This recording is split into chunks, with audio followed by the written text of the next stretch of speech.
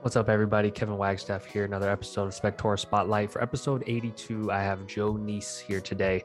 And this was a great conversation from a new inspector perspective that just got into the industry, like I think a year and a half ago, and has a very refreshingly practical, simple approach to his growth. So I think there's a lot that can be learned here. He has a sales background, sales management, and he applied some of what he learned there. But unlike Phil Dancer, if you listen to that episode, who is just so charismatic, outward, he's bombastic, he's all over the place, high energy.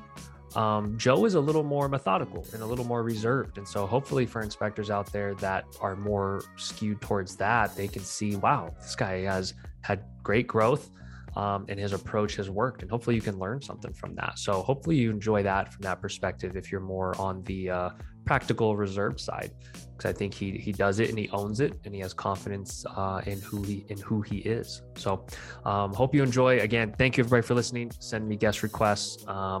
And leave a review on the podcast if you like it. And again, share it. I want more people to hear the pod because I think it's good for the industry.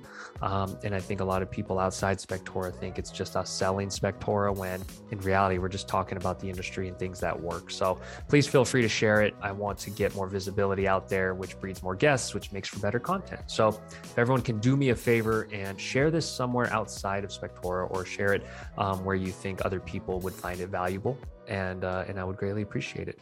All right, everybody, enjoy.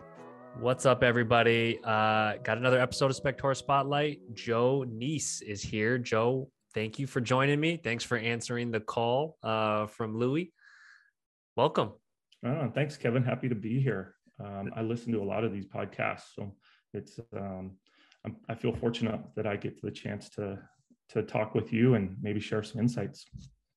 Love it. And it's nice when I think it was just a post you put out there on Facebook, and then Lorna or Louis noticed it. And I'm a big believer in just putting good energy out there, and you did that. And then now we're chatting now. So what do you usually do? I'm always curious what people do while they're listening. Most inspectors, just when they're driving inspection to inspection. What do you usually do when you're listening?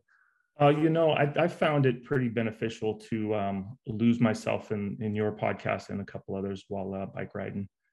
Riding up those hills, it can get kind of tedious and you just want to get to the top. But if you find a good podcast and you can really find some inspectors that I relate to and some inspectors that I don't relate to as much, but it's just motivating. It gets me deep in thought on what I can do better to keep driving my business. And, I'm open for all sorts of ideas. We're only just past a year now. So always looking to improve and grow. I love having folks like you on who have a quick growth story. I think, there's time, some people want to hear from folks that had kind of a slower path and maybe you're in smaller towns, but you've come out of the gates really fast. And I always find it fascinating to try to get into your brain to say, like, what did you do to start? Where did you come from? And some of your growth hacks, because, right before we got on, you were saying it's not the typical way. And that'll be a nice teaser for what we're going to talk about. But yeah, tell us a little bit about your backstory and where you came from.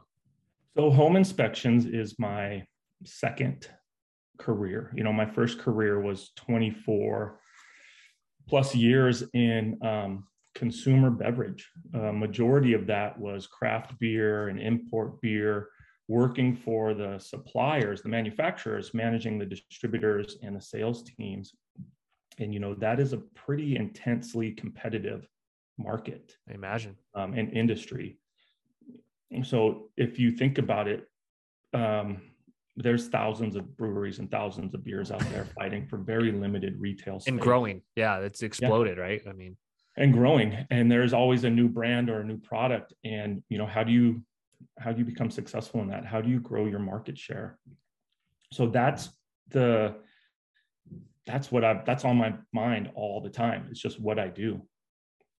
Where am I going to get my next market share? How do I develop this brand, right? This home inspection company is a brand. And I found that you got to get some ambassadors. You got to, get on the speed dial. We used to always say, we got to be on the sales rep speed dial. And I've taken that to, how do I get in the agent's phone, right? When they need an inspector, I want to be as easy to reach as possible.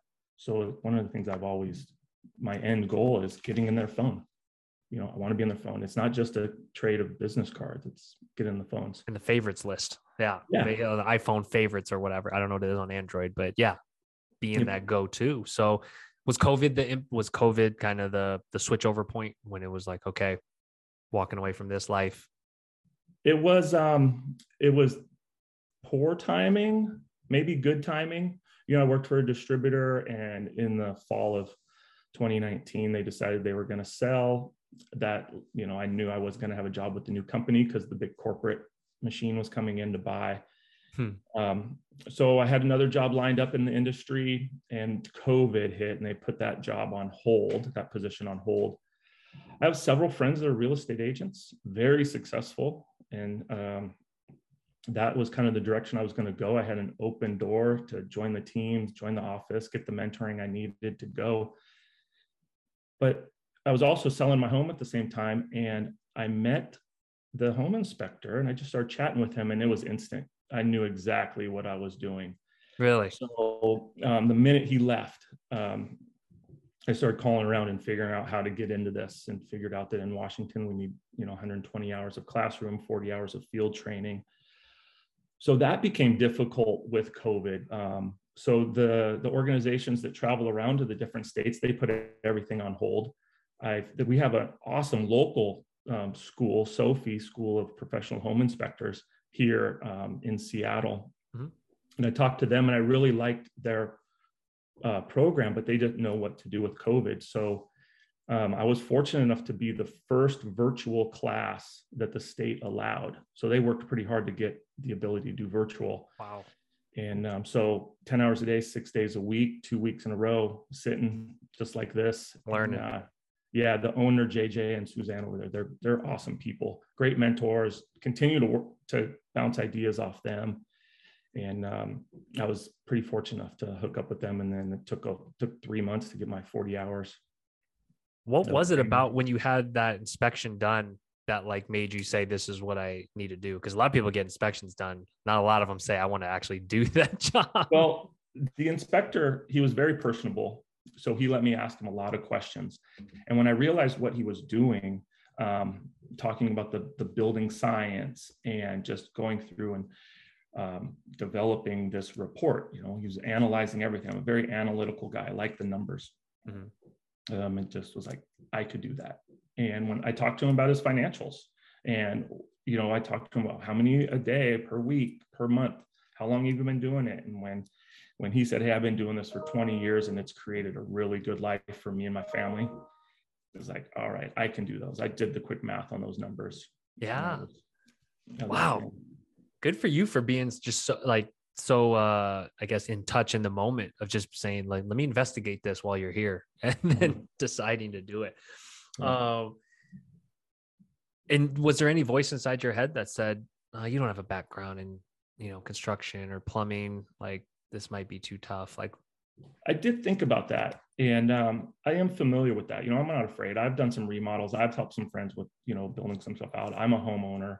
I do all my own maintenance. I'm pretty capable and competent when it comes to doing things, fixing things myself.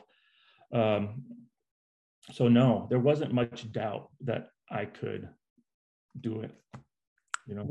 Let's ask you to dig into that. Where does that confidence come from? Because I love it. I'm all for it. I listen to books. I read books. I'm always I'm always helping our team work on their self-doubt. Mm-hmm. Where's that come from within you? You know what? I don't know. I really do have a strong introvert side of me, but I also enjoy being an extrovert. It just comes natural to me now after being in the industry that I was in. It's a very social industry. You're out all the time. You're meeting new people. You're in a very social environment with libations and people having fun. And as a leader of sales teams or brands in that category, it's natural for me. I don't mind having a microphone or talking to people, and it's helped me a lot. I'm sure we'll get to some of the stuff I've done with real estate groups, and yeah, give me the microphone, That's such a blessing to have led before, to lead a team. Because I think it takes some level of confidence to speak assuredly about something or to guide a vision before it's happening. It takes some level of believing before it happens. Yeah. And Kevin, I'm not afraid to admit stuff I don't know, right? If I don't know an answer or I don't know something, I think part of my confidence comes from the fact that I can tell someone I don't know that, but let me get you the answer, right? We can't figure this out today, but let me find you the answer and get back to you. That's confidence right there. It takes a confident man to be able to do that. Okay. So you get your license. At what point did you start kind of really understanding the game of like, oh, okay, I got to go meet these agents. I got to win them over. And then what did you do? What were your first steps to even say, this is a different world, but you have skills that translate clearly? So I got friends and family that are real estate agents. I get my license. I call them up. I go, I'm ready to go. Let's go. And they were like, get a few under your belt and call me back. Right? So that door closed. It didn't close all the way, but right. I still have a friend that I've done several, and I'm still not top of his list, and I think he does it intentionally. So then I get the home advisor, right? So I do all the low-lying fruit stuff. I'm doing that. I start doing some Facebook stuff. I start door knocking, right? There's I don't know where I heard it, but someone said, you don't have to be perfect, but you have to do it. You have to walk through those doors at those real estate offices, and you have to. And we could spend a whole podcast sharing stories of the getting past that front office, that front desk person. If you're cold calling, it's not easy. Let's dig into that first. Yeah. Just the real quick kind of like what that actually looked like and how was it scary? I guess with your sales background, probably not, but yeah, I mean, this is post-COVID too, right? So not everyone's there. When you walked into an office with the mask and, people were kind of like, hey, what are you doing here? No one's here. And I would go through my introduction. This is why I'm here. I'm a new home inspector, just trying to spread some information about my company. And they would take my information, tell me they'd put it on the board. And sometimes I would be fortunate enough to get the person to call, right? The operations manager or someone to call. Other times they just like, oh, we'll give them the information, they'll call you. But that was tough. That is a grind. So I had to figure out how to get to those people, the right people. And it wasn't going to be through just walking through the front door. I had to get to the agents. I had to meet agents. I had to get the trust of the agents and then get the agents to introduce me to the operation managers to then get into the sales meetings.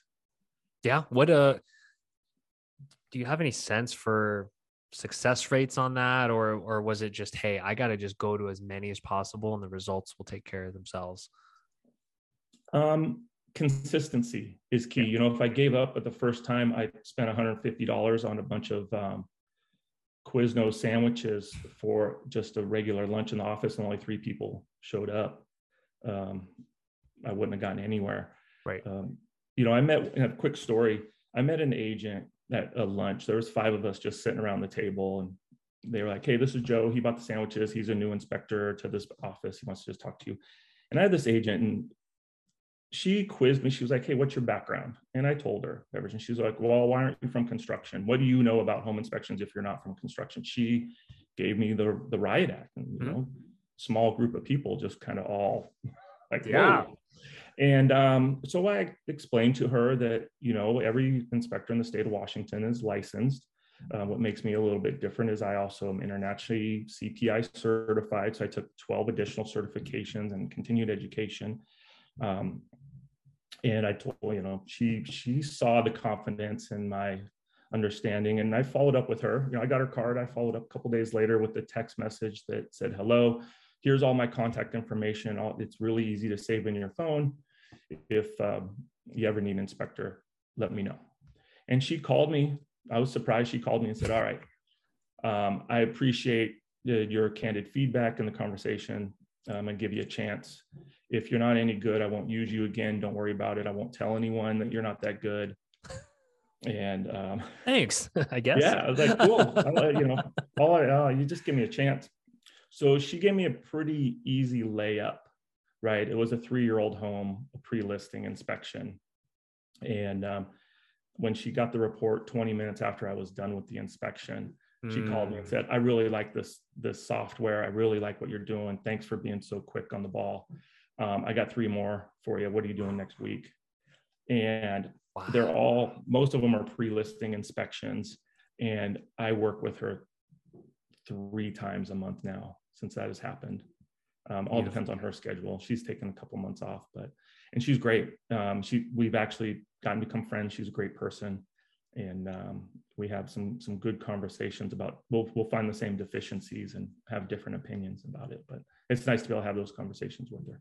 So, wow. So it was, what would you say the confidence and how you spoke about your past, maybe even not being from construction, and then the certifications, and what else do you think contributed to her saying, you know what, I'll give you a shot, new guy? I don't know. I think I can't put a finger on it, but she called and I took advantage of it. And I treated her with all the professionalism and customer service that it requires. And I went above and beyond. And you got the report out quick, which is interesting because I know some inspectors will obsess over a report the first time they have an agent and maybe send it later, whereas it almost sounded like it worked to your benefit to get it to her quick. No, I put a lot of back end work into the software, and I always build them on site. I trust in the comments I have in there. I usually put 1 or 2 new comments in there. And, my process is I build it on site with an iPhone. I'm walking around, I'm building it. I take 10 to 15 minutes out in the truck where I clean it up. I put it onto an iPad. I look at the report. In most cases, I walk back in and I show the person the report right from the link they're going to get. And I let them know I got 10 to 15 more minutes of informational stuff to put in, and then it's sent. And I look for grammatical errors, on the stuff I have to do on site. And it's done. It's right there. And I tell agents it probably takes me 15 to 20 minutes longer on site because I'm putting stuff in, but you don't have to wait a day for it. And that really is, it's a big benefit. Oh yeah. As an ex-agent, I'll take that any day. It's like, dude, take the extra 15 minutes because then I can whip up the inspection objection that evening and be done with it. Yeah. And there's been times when they got to make an offer in 15 minutes. It's due, and I don't have a problem sending them the report. So they have the information with the note that, hey, I need to finish this report. You're going to get a new link for a final report, but here's the information. They love it. They're just, the software, the Spectora software, it really is amazing. And it's a big piece of what we promote and what we use and what we talk about in gaining agents. I tell inspectors sometimes, I tell new inspectors, this is part of your marketing budget, is the presentation and kind of what you can mention to agents. It's a marketing value prop for sure. Yeah, one of the gentlemen that mentored me and helped me get my training hours was a kind of a little old school with the PDF and the check boxes. And he took some really good pictures and he really put together a good report, but it took him a while. He tried Spectora and a couple others. He didn't pick Spectora. He tried the other one. And then after about a month, he said, no, I'm just going back to Spectora. It's, oh, wow. The learning curve's a little difficult, but once you get past that, if you stick to it, it's amazing. So, awesome. No, appreciate that. Appreciate that. Yeah. All right. Let's get back to the what some would say was a dirty word earlier. You said home advisor. You used home advisor early on. Let's dig into that, because the perception sometimes is that it's just all bad. And I don't see that as true. What was your experience? So home advisor is expensive, especially in this market. Google leads are $30, $40 a hit. Okay. So you're saying like when you advertise on Google, run ads, when people search home inspector, Issaquah, Washington, to show up at the top. That's what you're talking about. Pay-per-click. Yeah. And it clicks on it. And, that's how home advisor works. They pay for that lead and then they sell it 3 times. Mm-hmm. So it's competitive and it's expensive. But the way I looked at home advisor was, if a client, a buyer, is using home advisor to find a home inspector, they don't have, or their agent doesn't have a referral for them. So I use that to get to the agent, right? Our clients, there's not often, unless you're doing a couple for a client in a month because they're not winning the homes, your clients are once, right? You get them once. You want them to refer to their friends and family, of course, but it's the agent, right? The agent referral is key. And my number one end game is getting in their phone and getting on their referral list. So I would always take the opportunity with the Home Advisor client to meet the agent and start a conversation and ask the question, hey, who do you normally use? Who's your normal inspector?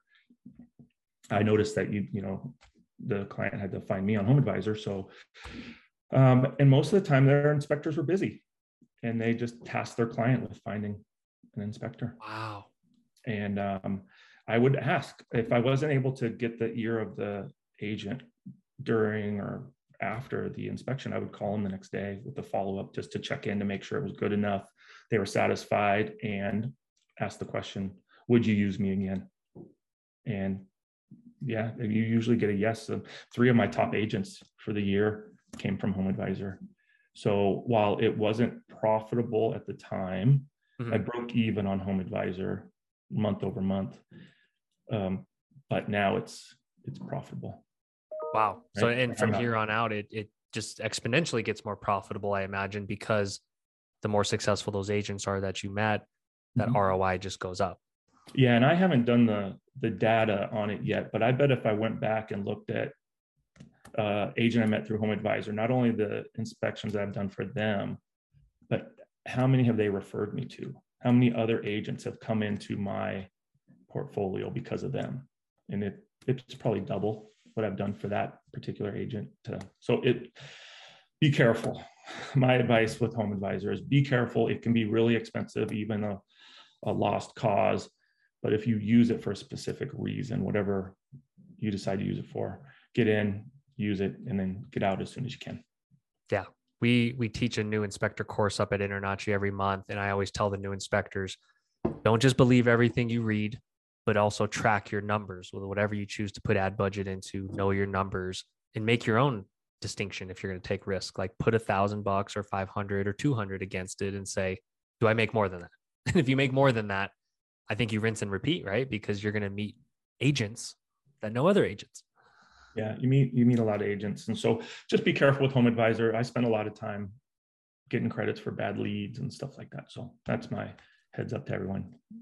So at least you get credits for them, right? I mean, are they decent about doing that at times when it's bogus? I do the work.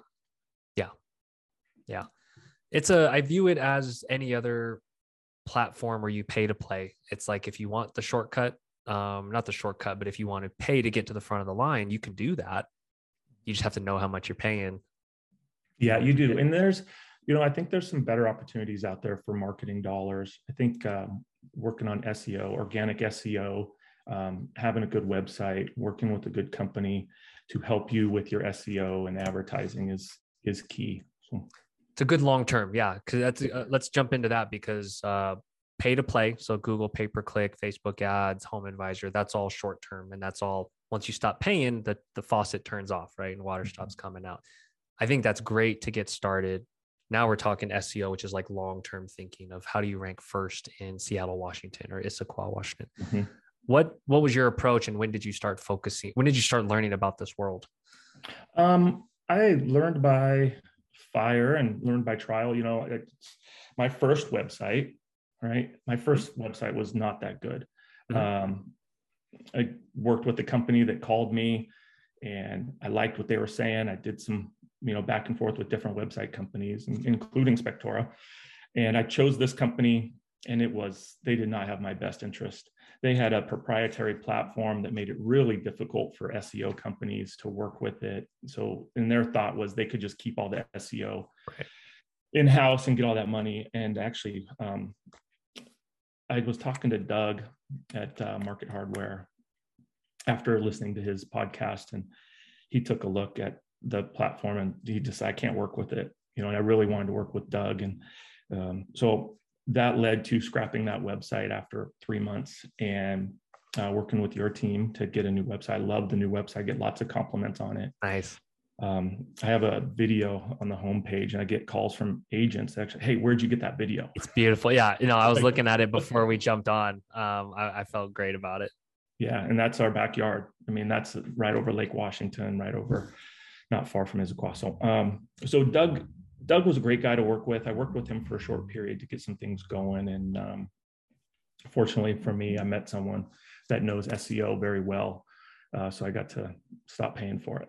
Bring it in-house. And to clarify, that's we work with Market Hardware. They're kind of our, I guess, preferred agency partner that actually works on SEO for sites that we build. And we partnered with them just because they were straight shooters. They seemed like they had our clients' best interests at heart. And that's who we align with, people that can do straightforward SEO and work on that. So you had good results there. You get to bring it in-house literally, which is great. And so I imagine now you have all cylinders firing, which is why you've been able to grow so fast, right? It is. And it's all agent referrals. It really is. When I drill down to it, it is agent referrals. That snowball is moving down the hill, and it doesn't stop, Are you continuing to do agent growth acquisition activities, or are you now in the phase of busy? You have all. No, I'm in the hiring inspectors. I have one that started last spring with a slow burn, and he's up and running now. Okay. And now it's 2 more inspectors coming on after the first of the year. They're both in the pipeline, and I'm continuing to work on agent acquisition.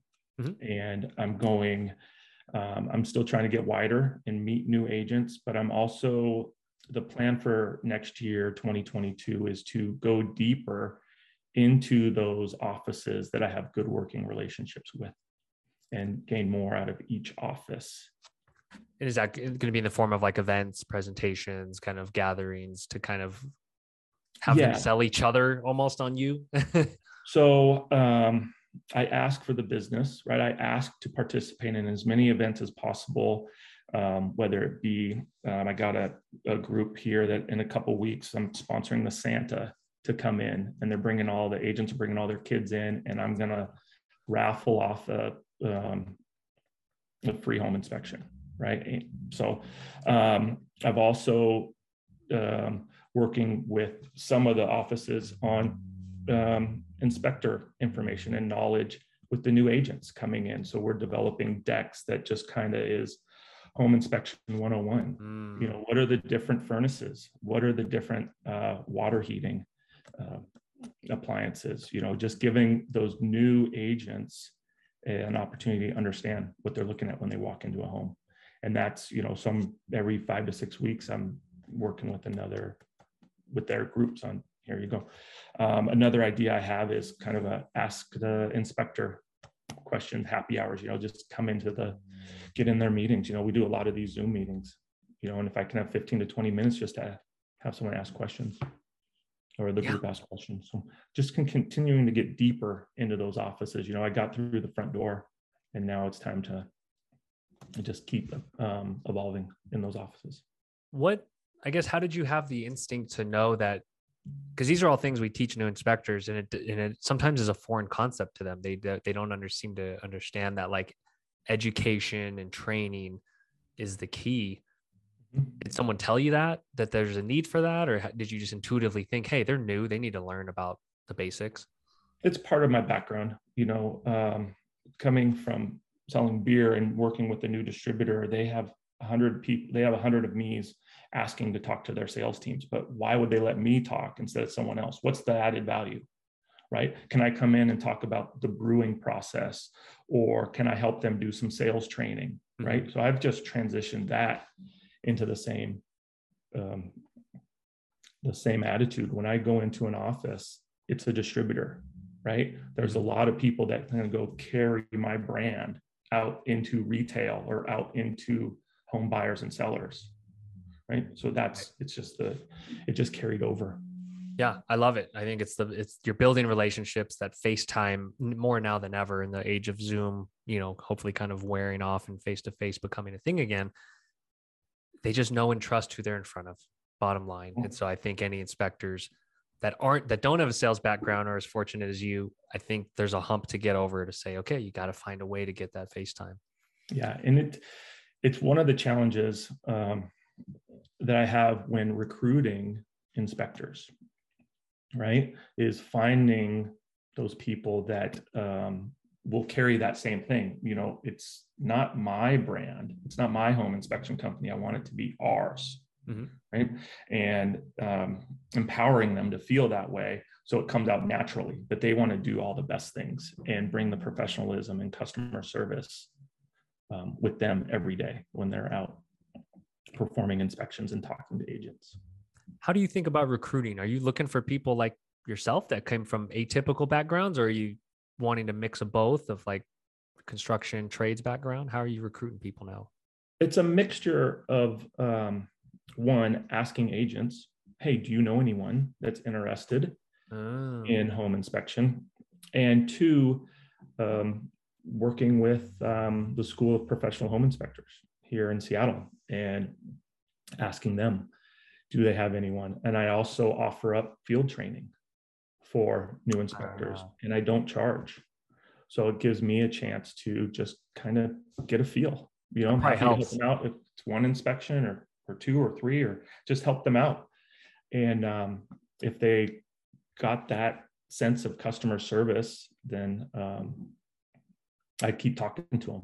And I have one right now that's studying to get his license, and he comes from a construction type background with sales experience. So I'm interested in this opportunity with him. So that's where I'm hunting. Yeah. And I'm curious of what the conversation's like when you're, in a sense, trying to obviously sell them on working with you and kind of folding into your vision versus going out and doing their own thing. Cause I think it's an industry where everyone thinks they can do it on their own, but not, the numbers show only like 1/3 can. Yeah. What is that conversation like when you're saying, hey, here's the benefits? Like, I'm going out and getting all the business for us. You're hunting. But just ask them what drives them to be a home inspector. And I've talked to people like, I want to start my own business. Mm-hmm. I want to do this. And there's a couple that I went to school with that are really doing a good job. I'd love to have them come join my team or merge. And every time I call them and recruit them, they're just, no, I'm having too much fun.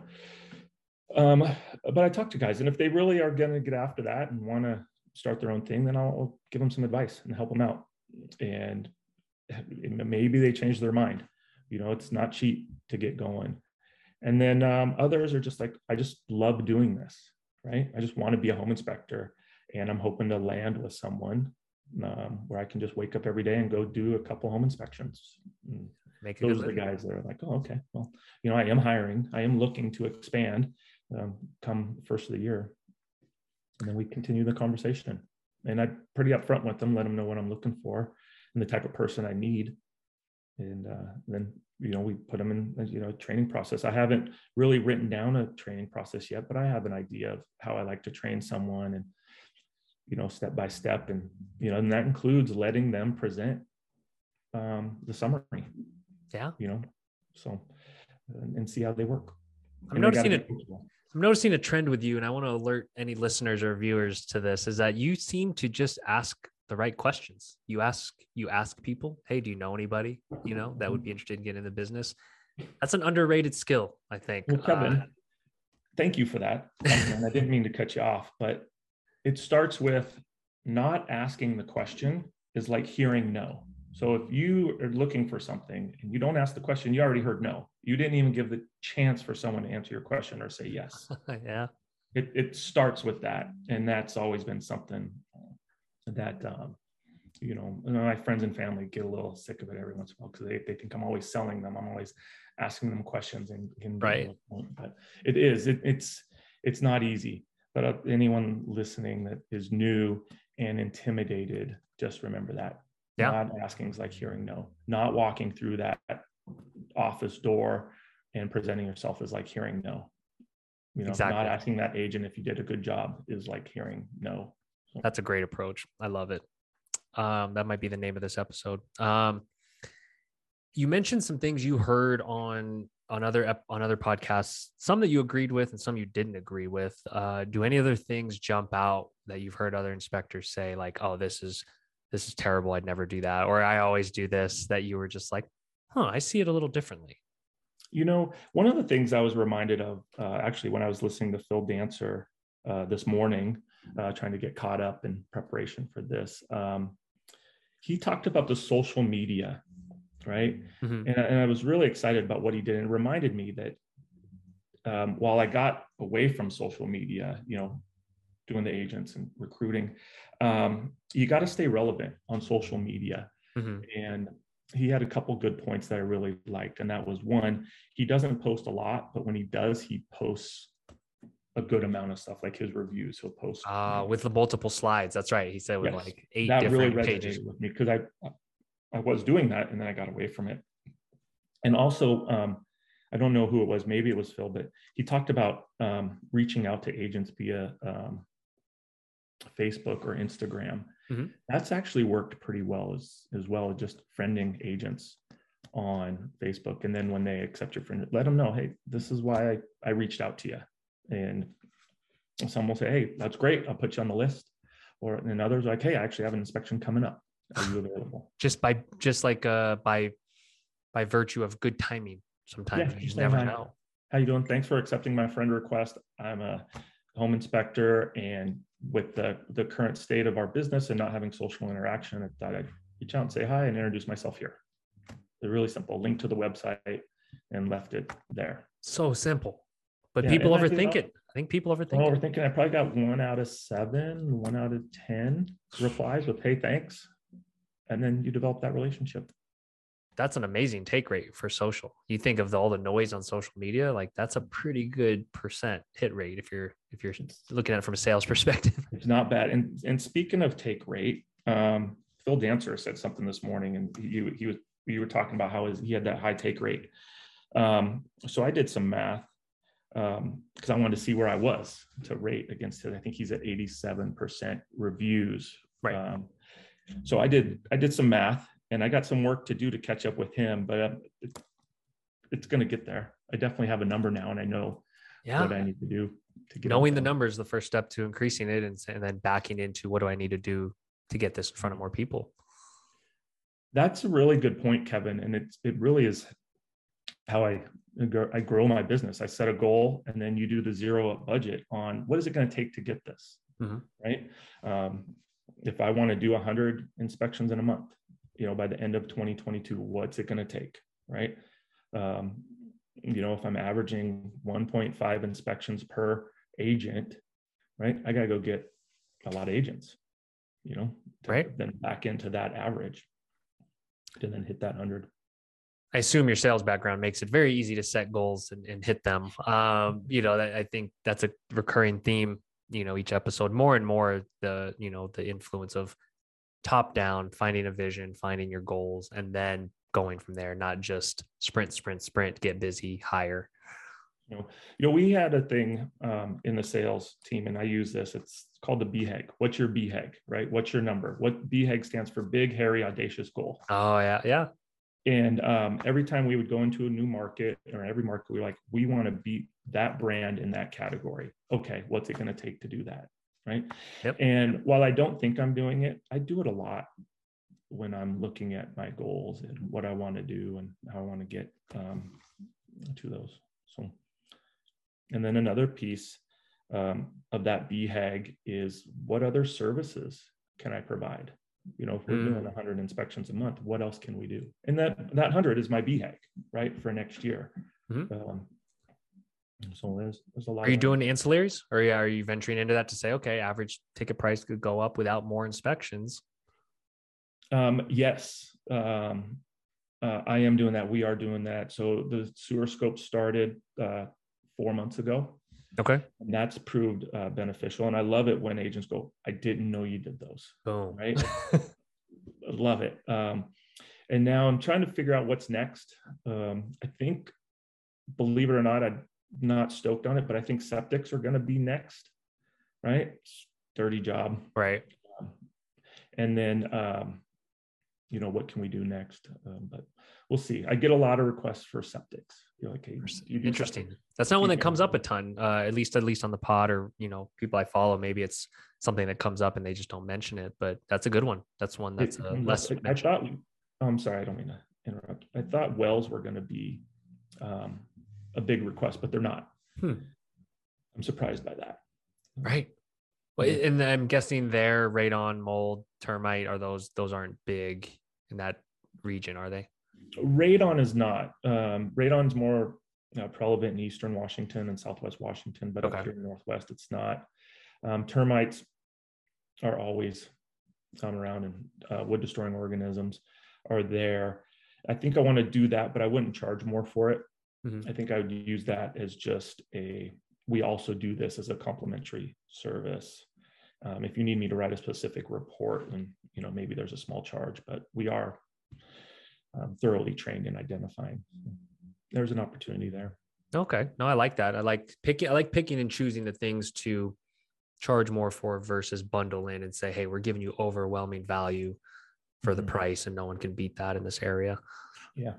And nothing can beat the customer service, being friendly and being on time and understanding your client doesn't cost any money, right? It just takes a little bit of time and insights. We like to, when time allows, I'll call the client the day before and check in with them and introduce myself and give them just kind of a relaxed feeling of, tomorrow's not going to be all doom and gloom, and get their insights. What are they looking for? Is this their first home?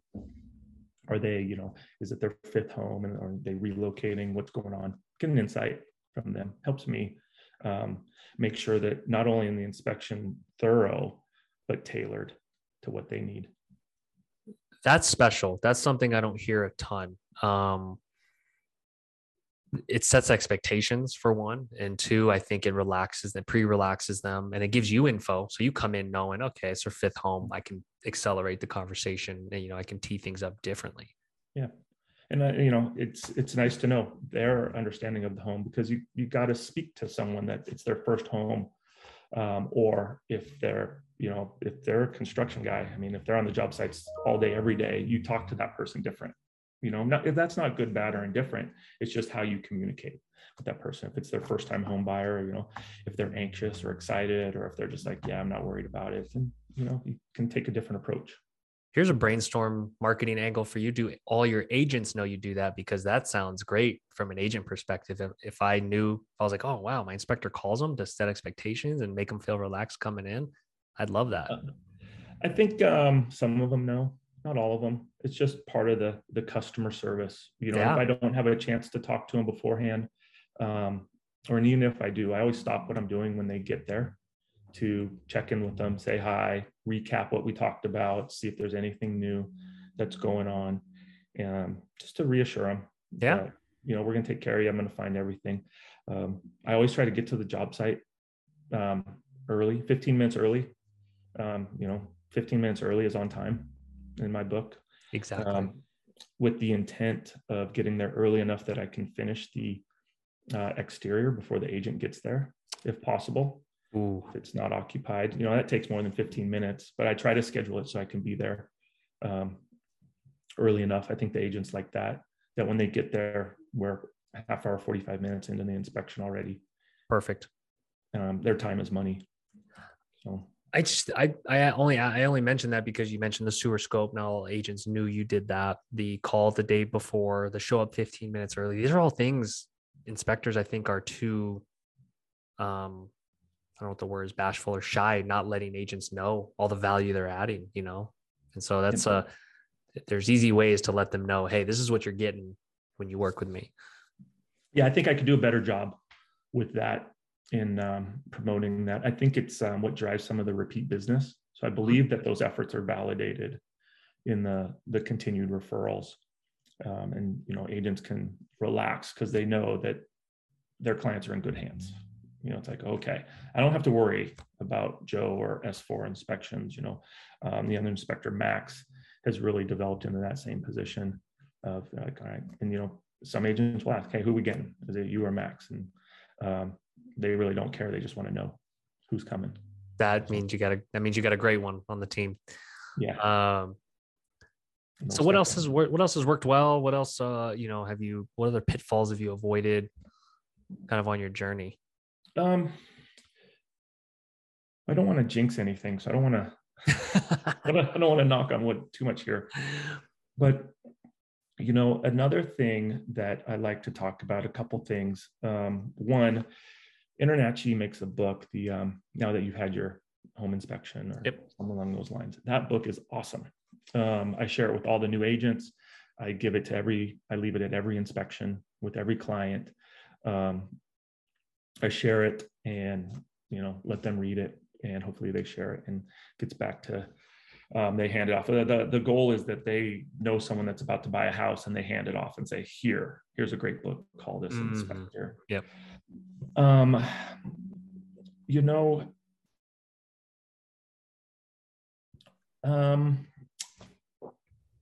I think the downfall, if I had to pick one, is those, I don't know. You know what? Self-criticism is probably the hardest thing possible. So I'd have to think on that one to come up with something that really adds value to this conversation. Hey, but I can tell you that there's been some agents that have chose not to call me. And I don't know why, right? I'm sure there's been some times when we haven't communicated fully, but that comes with it. So yeah, that's going to come anytime, even if you're, pricing, even if you're the low price guy, there's going to be agents that just want something different, or if you're the high price guy or anywhere in the middle. Yeah. That's a good point, Kevin. When I started, I felt that the price value was important, and, racing to the bottom, using the home advisor, because, a lot of people are price shopping. It worked a little bit, but it really doesn't work. I'm up with the market average.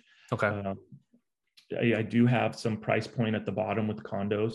One easy low price for condos doesn't really matter the size. The smaller homes are a little more affordable, but it's based on square footage and it doesn't stop.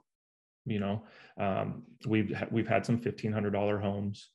And I'm not bashful when they ask, and people buying those homes don't bat an eye. They're like, okay, you come highly recommended. Great. Are you available tomorrow? The value's there. The value is there. And people do think they want to believe that they're getting what they pay for. So you got to have some value.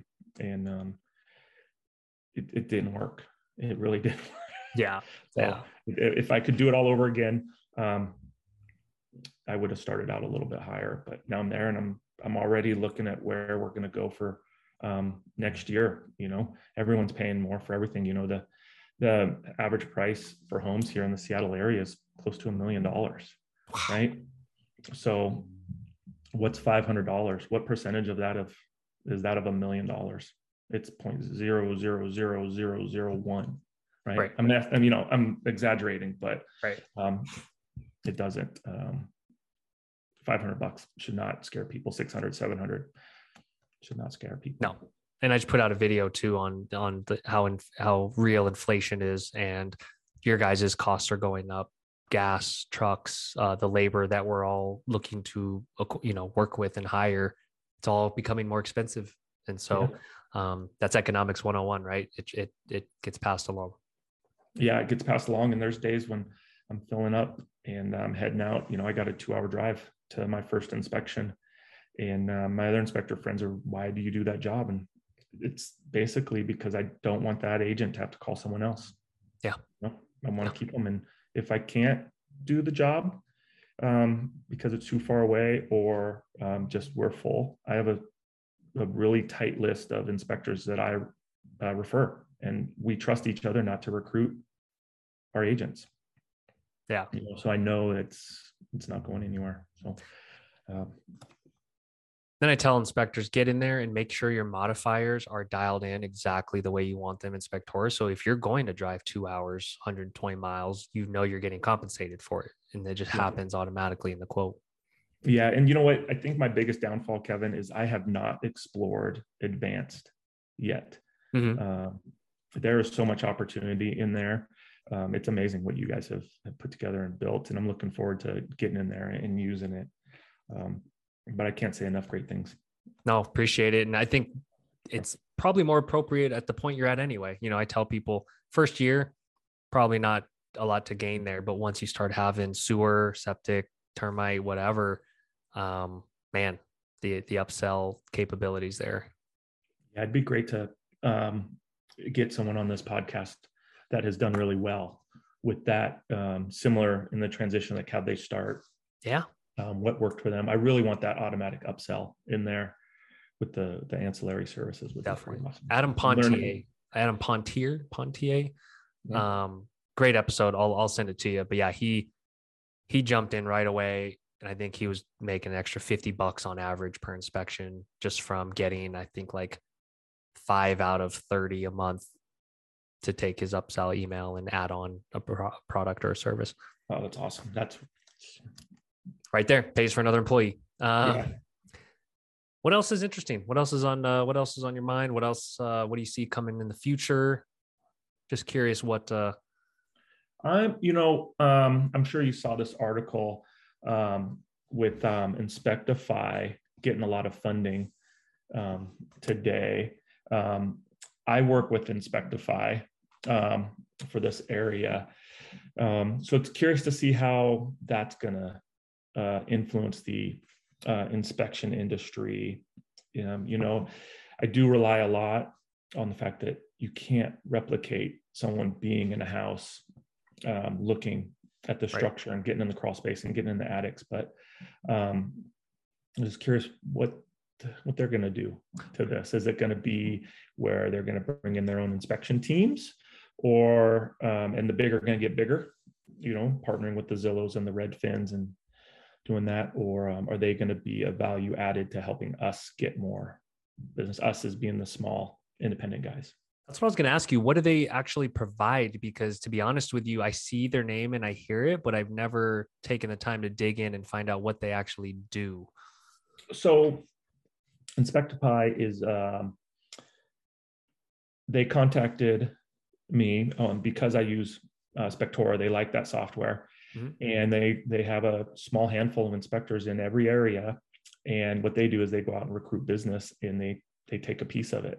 Oh, right. Okay. So we talked earlier about paying for Home Advisor. Mm-hmm.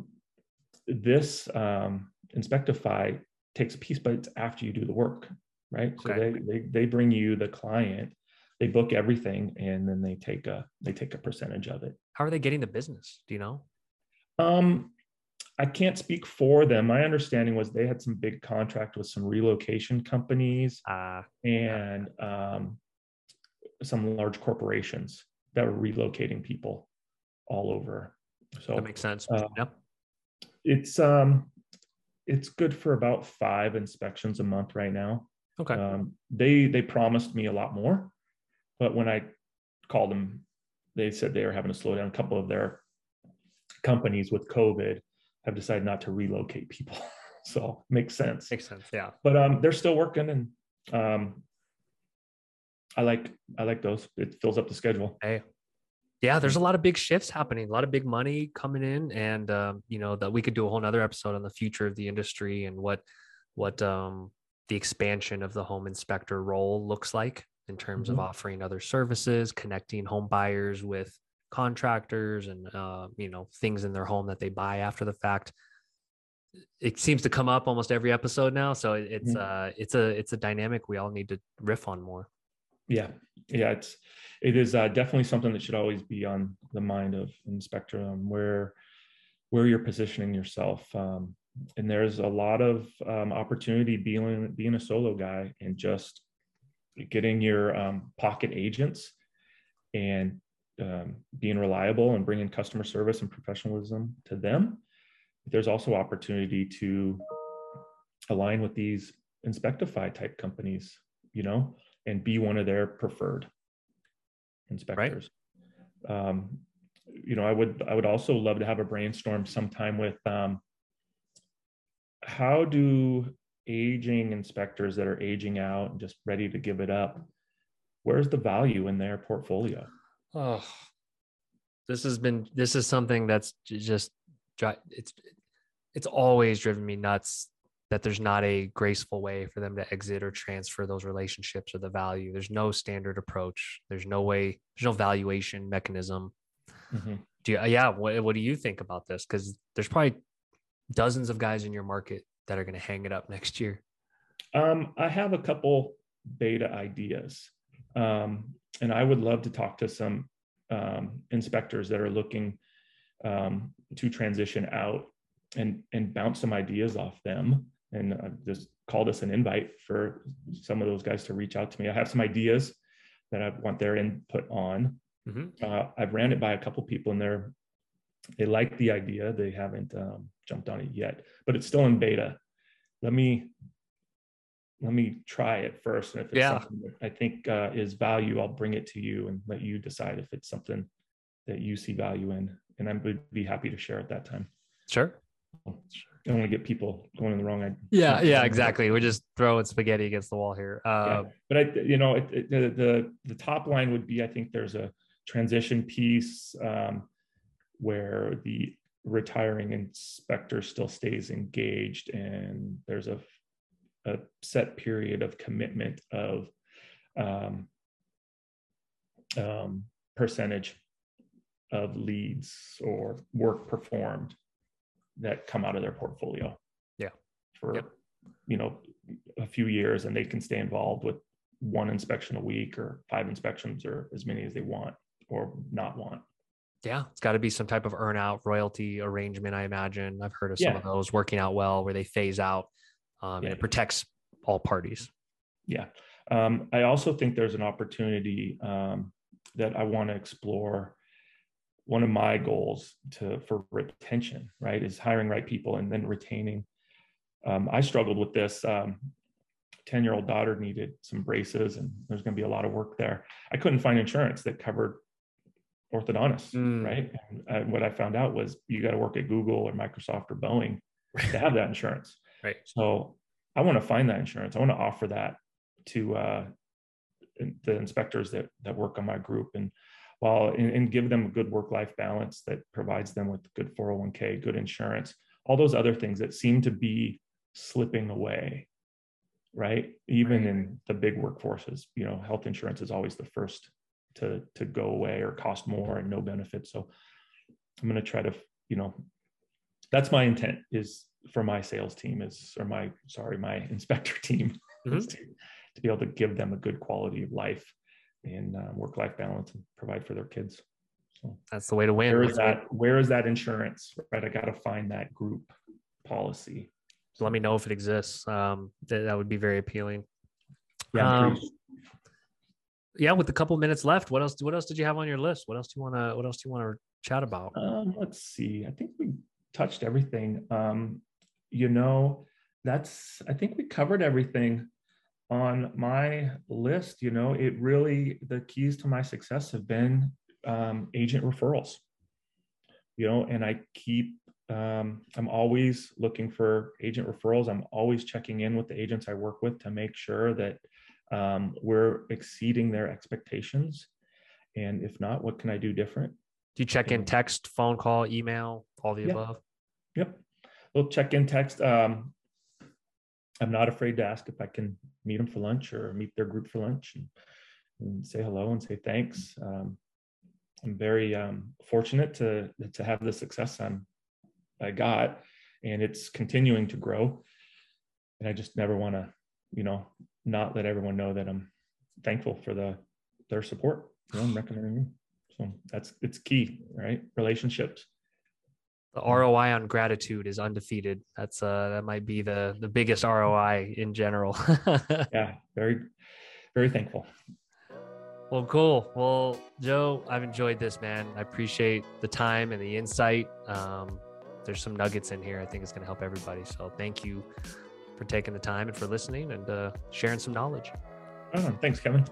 All right. Well, have a good rest of your day, and probably a busy December. I mean, it's coming. It's coming. All right. Take care. Thank you.